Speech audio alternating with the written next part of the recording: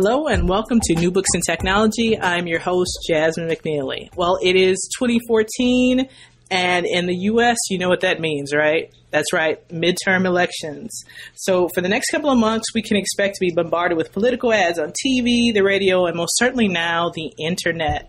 And it is the use of the internet and other technologies by political campaigns that we'll be discussing today, in particular presidential campaigns. To help us with our discussion, we have Jennifer Stromer-Galley, who's an associate professor in the School of Information Studies at Syracuse University, and the author of the new book, Presidential Campaigning in the Internet Age. Jenny, thank you for coming on the show. Jasmine, thanks for having me. No problem. So perhaps you can start off with giving us a little bit about your background and how you got into this topic, political communication and political campaigning. Right. Good question. So here's a fun fact. I studied Bob Dole's website in 1996 for my master's thesis. So I've been thinking about how political campaigns are using the World Wide Web and social media basically since campaigns began thinking about using the World Wide Web and social media for their campaigns. The book came about kind of serendipitously. You know, there's one of those things, wouldn't it be nice to write a book? But time and daughters and things like that get in the way and make it a bit challenging. But in 2008, the editor of this series asked if I would be interested to write a book. And in 2008, of course, this was just, in fact, I'm trying to remember, early 2008 was when the big battle between Hillary Clinton and Barack Obama was playing out on American television stations and, on Facebook and on the World Wide Web. And the editor at the time, Andy Chadwick, said, we really need a book that actually looks historically at how campaigns have been doing this work of campaigning online. And I completely agree with them. I keep seeing these articles and claims made about how Barack Obama was first at, amazing revolutionary fundraising and first at amazing revolutionary organizing of people through social media. And having looked at campaigns in 1996 and 2000, 2004, there's no question that Obama did pretty remarkable feats using social media, but he wasn't the first. In many ways, he was standing on the backs of giants. And so there's a story I felt needed to be told there to help kind of set and contextualize, I think, what it is that the Obama campaign was doing in 2008 and 2012. Okay. All right. So you said a historical examination. Why a historical examination? Well, because it looks across these 5 election cycles. So, I spent time looking at 96 and then 2000, 2004, 2008, and 2012. So, and trying to set up and hopefully take the reader along on a journey of the technological changes, because it is kind of fun to go back and take a look and see what campaigns were doing in websites in 1986, and to realize how far we have come with digital media, but yet how far we still haven't come. So, one of the things that struck me back in 1996 is that the internet specifically was built for two-way, flat, low hierarchy communication to occur, right? There's no central node. It's not like a television station or even your telephone where there's some central node that all information must go through. The internet was not built that way, and the World Wide Web was, the philosophy of hyperlinking, of connecting across these different information sites. That philosophy campaigns don't use, they don't embrace. It's not to the advantage of a campaign to be truly interactive with their supporters. And so part of the story of that history is looking at how campaigns have used certain aspects of digital technologies to campaign and try to get elected, and how they avoid others, like genuine interaction with supporters. Sure. Now, you talk about digital communication technologies and DCTs in particular. Perhaps you can explain to the audience what a DCT is, and is it different from an ICT? Oh, that's such a great question. I have to tell you, I so struggled with what to call. What is this stuff? If I talk about the internet, that feels too Right. It's too, well, in some ways it's too big and in some ways it's too little, because the internet, I think people tend to think, well, if you're talking about the internet, you must mean accessing the World Wide Web and other applications through computers. But as we know, increasingly Americans, as well as people across the globe, are using their mobile devices. And those mobile devices increasingly are able to access the internet, either the World Wide Web or even short messaging services run, technically speaking, through that infrastructure that is the internet. So, what to call this? And information communication technology is often a term that gets used, but information communication technology, I don't know how to say this. I guess it feels a bit almost old. I don't know. It's used a lot by Europeans to talk about digital media.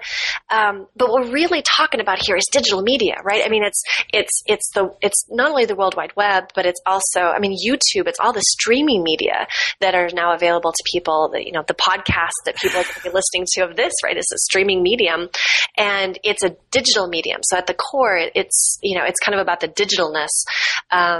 But yeah, it's a tricky thing. So I ended up using the term digital communication technologies to try to connote this broader set of devices and technologies that all are connected through the internet, but somehow, are bigger than the internet. I don't know. It's tough. What do you think, Jasmine? Should I use a different term? I don't know. No, I was just struck by the use of DCTs that I hadn't encountered it before. I'd encountered, obviously, ICT, but not DCT. And I think it's great. And the way you explained it is very useful for other people. Now, we talk about DCTs. What were the promises of DCTs for political campaigning? Well, yeah, there's always lots of hope, right? And I would like to say that I'm a hopeful person, that there are, again, the infrastructure, the affordances of digital communication technologies flatten hierarchies, enable user-generated content. People can be co-equally producers and consumers of content. In theory, we have greater opportunity to make decisions about the information we are exposed to. We have greater power to find information that we seek. So, the idea is that there's almost a little de-democratization of the spread of information and access to it. And also participation, right? So I can create, I can connect, I can really use digital technologies to find other people like me, to organize, to coordinate. So those are some of the hopes, right? So you get this sense that there will be greater emancipation, greater democratization, more ordinary people, more involved in the political process. And I really want that to be true, I must confess. And there are avenues where I do think it's true, but I don't think presidential campaigns are the place to look for that kind of emancipatory participation. Political campaigns, the purpose of a campaign is to win. And that winning, of course, means trying to target and find supporters and getting them involved in the campaign and encouraging them to get their friends involved in the campaign. Has a lot to do with raising lots of money to be able to sustain the campaign. But at the end of the day, it's about finding and targeting the right people, giving them the right message, and then turning them out to vote on election day. Mm-hmm. That's what campaigns are about. And ideally for true democratic participation, the ordinary people, those supporters who are being connected to or connected with by the campaign, they should have some voice. They should be heard and attended to equally. And I don't think most campaigns have the resources, energy, or willingness to genuinely listen to what most ordinary people have to say. They listen. So what I found, for example, in 2012, campaigns used Twitter as a quick way to message test. Mm-hmm. So they'll test out some messages, see which ones tend to get retweeted, which ones seem to resonate, and then they'll start to build a messaging campaign around that resonant message. But that's not the same. That's not really listening, right? That's just focus group message testing. And again, it's not to genuinely try to understand what policies or what perspectives or what strategies a campaign should be adopting. It's, does this message seem to resonate? Okay, let's go with it. And that's not the same thing. It's more of a simulacrum of interactivity and engagement for ordinary people, but really what it's all about is getting elected. So then is the use of the internet and DCTs for engagement and participatory democracy, is that a myth, or does that really happen? That's a great question. I think in the context of campaigns, it's mostly a myth. I believe that in other contexts of issue advocacy, there's some really great advocacy work happening out there. And I think in that sense, yes, there's opportunity. But for campaigns, I mean, where there might be some hope is that more people are getting touched by campaigns. Okay. Maybe. Right. So you think about the days leading up to the election on Facebook. I don't know about you, but for me, the number of people who were talking about the campaign in 2008 and 2012 on Facebook, for me, was pretty remarkable. Now, I do touch a lot of college students, and they seem to be paying attention. Now, when you look at actual voter turnout rates, college-age populations are not turning out at a substantially larger rate than they ever have been. So in some ways, and in fact, I've done some survey research, and I've not found that there seems to be a strong relationship between, say, participating on Facebook and sharing with friends campaign information and then actually going to vote. So there may still be a bit of a disconnect on that action of voting, but there may be more attention that gets paid. And, the research is pretty clear that if more people pay a little bit more attention, that's still better for our democracy, because getting more people involved and caring a little bit more means that over time they might end up eventually more likely to vote and more involved, right? It kind of that escalation of involvement over time, and that we can hope for. Sure. Now, would there be a difference in, say, perhaps the use of DCTs with respect to a presidential campaign versus a congressional campaign, which is supposed to be representative, right? Yeah. Or maybe state government? Yeah, absolutely. And in fact, that's I'm hoping to do some research this fall to help dig into that question a bit more. I think it's a really important question. How are local, congressional, and state level campaigns using social media? Are they using it to connect with their communities? I mean, when you think about social media, what's this? Social media is fascinating because of the social, right? The opportunity for people to talk to each other, to connect, and I can imagine congressional campaigns, savvy ones, figuring out how to really use that networking and connecting potential to genuinely talk to and engage in pretty creative ways with their constituencies. But that takes resources, and that takes staff time, and it takes volunteers who you trust. And I don't know, there's kind of a cost benefit there for a campaign. Do they spend the resources and time engaging people at that level on social media, or do you hold traditional events, fundraisers, door knocking, and things like that? And I don't know where campaigns, what their calculations are going to be on what the trade-off is and where the benefits are. So is it just that the campaigns don't know the possibilities of DCTs, or they just stuck in using it for what works best for them right now? It's such a tough question to answer. I was at a conference last week. It's called Campaign Tech. It's run by the Campaigns and Elections, the magazine that, focuses on campaigns and elections.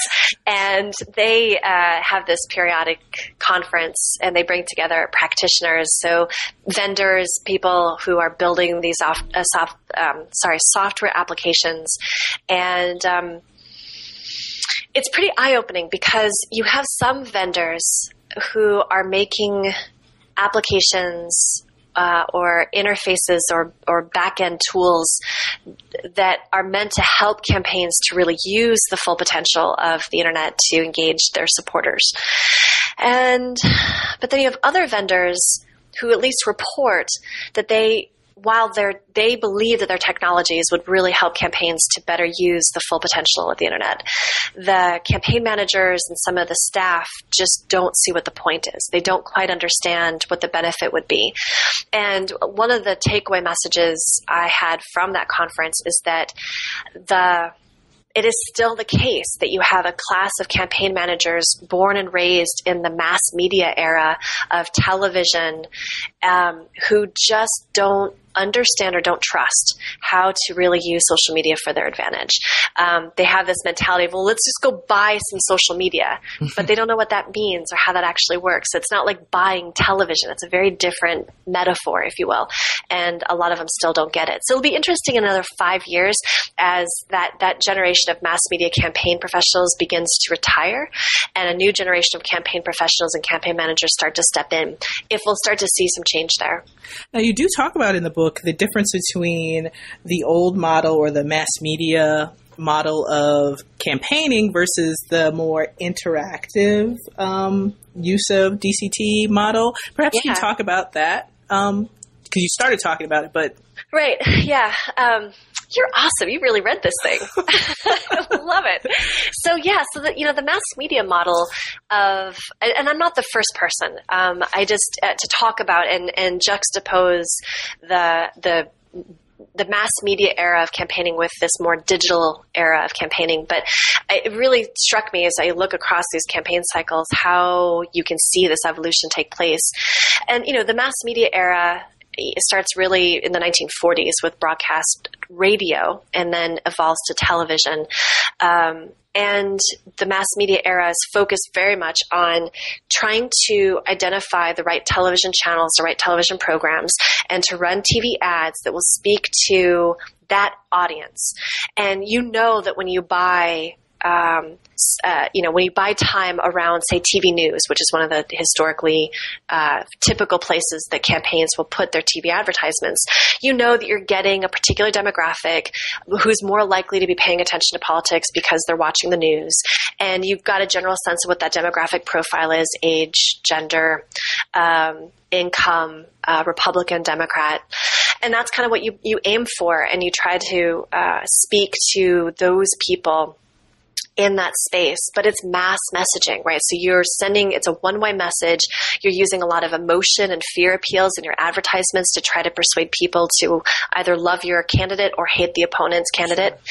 And it's a one-way model. So it's the campaign to the audience. Audience is passive recipients of those messages. And that's the affordance of the technology. That's what TV and mass media does. And it does well because it allows you to broadcast your message. So you can reach a lot of people very quickly, in theory. The networked model or the digital model of this era, which really becomes visible in 2004. There's kind of an interesting clash, I think, in 2004 of the mass media model meeting the digital model. The Howard Dean campaign's one. The Draft Wesley Clark campaign is another.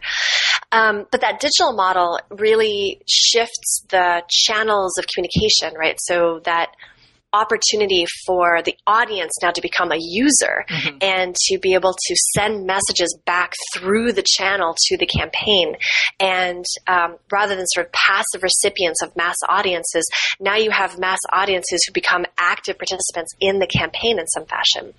And the whole work for campaigns, I think, over the past 5 election cycles is trying to figure out how to go from this passive audience who is receiving your mass media television advertisement to thinking about and harnessing I don't know how to put this, taking and using the technologies of the internet and all these different communication channels to engage ordinary people in the work of campaigns while still controlling them enough to make sure that your message is clear, that your volunteers and those supporters are doing the work that you need them to do, so that they are involved and invest in the campaign, but their involvement and work is ultimately benefiting the candidate. Sure. which is a huge challenge. So I use this idea of controlled interactivity as the metaphor for thinking about how campaigns are opening enough to make it feel like people can be involved. So you get these, campaigns. Mitt Romney's campaign in 2008, for example, had this, creative video, a testimonial about why you support Mitt, or Joe the Plumber, again, also in 2008, the John McCain campaign, when the whole brouhaha around this guy, Joe the Plumber, who was at a campaign rally for McCain and began challenging Obama. Joe the Plumber became this icon that the McCain campaign used and invited people to create their own I'm Joe the Plumber McCain advertisements.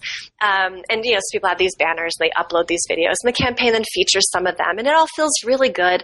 But all of that was constructed for a particular message by the McCain campaign to really push on the Obama campaign for being elitist and not really appreciating the plight of ordinary Americans. So that messaging work is definitely harnessing that excitement and energy of supporters, but for the work of the campaign. Now, is there a difference between how we are using, the internet, which we could almost start calling an old medium a little bit, versus things like mobile and newer media like wearables or those kinds of things? Yeah. Oh, man. Oh, some of it just gets crazy, right? Think about the wearable technologies that people might be able to use in the future. And dude, let me tell you, what campaigns are doing with our data is terrifying to me. That's the other thing, right? So, your mobile phone, if you have an application that is recording all of your GPS information, that stuff gets sold, and it gets sold back to campaigns, and campaigns then use and basically create little heat maps. So if they're interested in a particular precinct and your mobile phone happened to be in that precinct, and they bought data from a provider that shows a heat map of the places that mobile phone has been, and they could hook it up to you by email address, you're identified. Right. And it's pretty amazing, actually, the amount of information that campaigns are collecting about ordinary people to then do micro-targeting on. And so, when I think about what happens this next election cycle, 2012, we really saw campaigns hone data analytic practices to try to micro-target and do pretty creative modeling to identify who they should be targeting. And I imagine there'll be even more of that in 2016, even in this election cycle.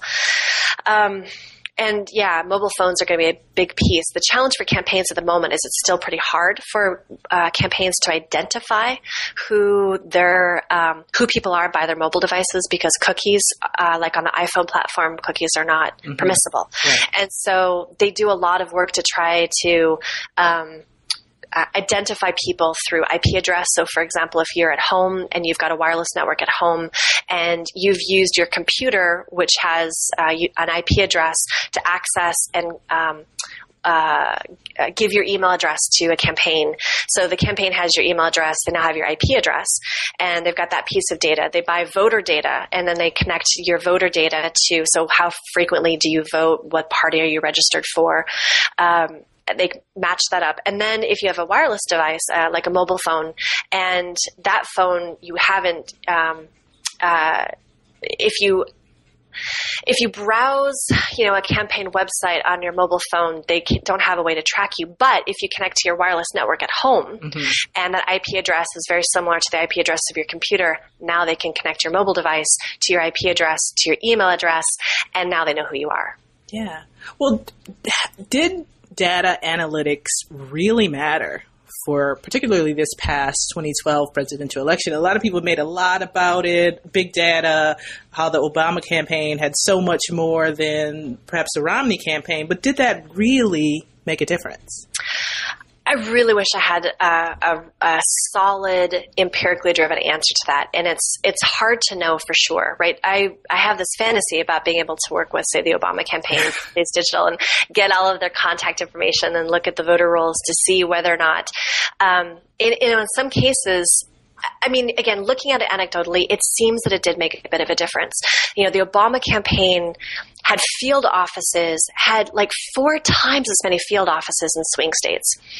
And the reason field organizations matter is because basically the on-the-ground, door-knocking work that gets done in the weeks before the campaign, there's research that shows that if a campaign can actually talk to a person at their doorstep, they are significantly more likely to vote. Mm-hmm. Significantly. I mean, so the on-the-ground field campaign made a difference for sure. Now, the reason that connects to the data is that the Obama campaign, of course, did very careful analytics to identify which households to really target. And mm-hmm. they built a very rich environment for tracking the contacts and the level of connection that they had to particular voters that they had targeted. So, it might start with an email message to particular households in a precinct, in a swing state, that they thought that they could move from undecided to persuadable. And so if you send out these emails, you try messaging that might resonate. Women's issues, the campaign worked really hard in 2012 to speak to women on women's issues. There were reports of Democratic women living in Republican districts who typically don't get touched by Democratic candidates because, again, they're sort of a needle in a haystack, if you will. Right. But we're getting email messages and contacts from the Obama campaign, which got them to pay attention. And so there's, a story of a woman who then went from the email message to the website and gave her contact information. And then she was called by phone and talked with a volunteer. And in a couple weeks before the election, there were people knocking on our door, mm-hmm. checking in and seeing what her thoughts were on the Obama campaign and if she was likely to vote for them. The other piece of this is that the Obama campaign in swing districts probably touched every persuadable voter they possibly could. Mm-hmm. So the Obama data was really strong in terms they knew they knew on election night which precincts, which districts they were going to win in the swing states because they basically talked to everybody, right? So we talk, there's right. a sense that big data is about, a large sampling of data exhaust on Facebook and Twitter and websites. But actually some of the big data is really about that field game, the on-the-ground contacting and record keeping around that to really track who's going to vote, who's not, who can you get to go to the polls on election day, who do you not bother with. And once you build up this database of your likely voters, you can tell within a margin of error that whether or not you're going to win or not. So the Obama campaign just had a much stronger game on that than the Romney campaign did. Great. Now, we've been talking about campaigns and the use of DCTs. Well, what really has been the impact of DCTs on campaigning? And then the converse, what has been the impact of campaigning on DCTs? So I think on the first part, digital has pushed campaigns to figure out how to bring citizens more into the work of campaigning. In some ways, we're going back to a model of campaigning that we saw in the 19-teens, 1920s, when political parties were really strong. Mm-hmm. And you had precinct captains and party bosses who knew everybody in their districts sure. and were very involved with them and were talking to them face to face, shaking hands and making deals. And in some ways, we're kind of going back to that, although there's now this mediated role or mediated step. So is that, and then on the flip side, I would say that that political campaigns really do push. Campaigns have to innovate with technologies quickly, and you see that the vendors that work around political campaigns take what they've learned in the campaign cycle and then they take it to corporate America and to nonprofit organizations as well. So they take the strategies and tricks they've learned through digital campaigning and bring it to the marketplace. So, there's been a crop of startup companies, mm-hmm. right, that started with campaigns that now are independent enterprises. And I do think you see some interesting innovations with campaigns. I mean, Facebook and Twitter, for example, now have offices dedicated to politics, right? Okay. So there's 12 at Twitter, 12 Facebook political staff members down in Washington, D.C. And, their job is full-time thinking about how to innovate Facebook so that it will be better useful to campaigns. Because, why? Because Facebook makes a lot of money off of campaigns. Great. So for the listeners, what should they take away from this? What's the takeaway from your book? Or if you had to describe your book in a short blurb, what would you tell them? Obama wasn't first, and these presidential campaigns are not democratizing. Great. So what's next, Jenny? Well, right. I'm planning, as I said, to think about some work on this off-season presidential election cycle. So I'm looking at congressional and governor's elections and trying to understand more how it is at the down ticket level these campaigns are using social media, and thinking about what to do for 2016. I am hoping to do an update of the book, to add a 2016 chapter, and in that process to go back and look at 2012 again. I have to tell you, it was really hard to write 2012 after it happened. It was much easier in some ways to go back and look at 96 and 2000, 2004, and 2008, because you have that bit of distance, and certain things stand out. They sort of stand the test of time, and it was really hard writing the 2012 election chapter kind of while it was unfolding. So I'm looking forward to going back, and now that I know a bit more even some of the ins and outs of what happened, to go back and update that chapter too. So those are some of the things that are next, but continuing to definitely live in the world of political campaigns and the internet. Great. Now, if our listeners want to read more from you, can they find you online? Yeah, absolutely. I created a website. Your authors are not told that we have to do this. Publishers don't really market for us anymore. So I'm pimping myself. You can go to Stromer-Galley.com, Stromer-Galley.com, and you can read. I think the first chapter has been Googleized in some fashion, so you can read that and take a look. And and hopefully there'll be further updates. I've been doing some talks and off some podcasts like this, and I share those as I can. Great. Now, where can they find the book? Oh, all the usual vendors, Amazon. Okay. Oxford. I'm sure Oxford, my publisher, would love it if I actually sent some people to the Oxford website. But don't tell Oxford, but it's cheaper on Amazon. Well, Jenny, thank you very much for coming on New Books in Technology. I've been your host, Jasmine McNeely. Have a good week.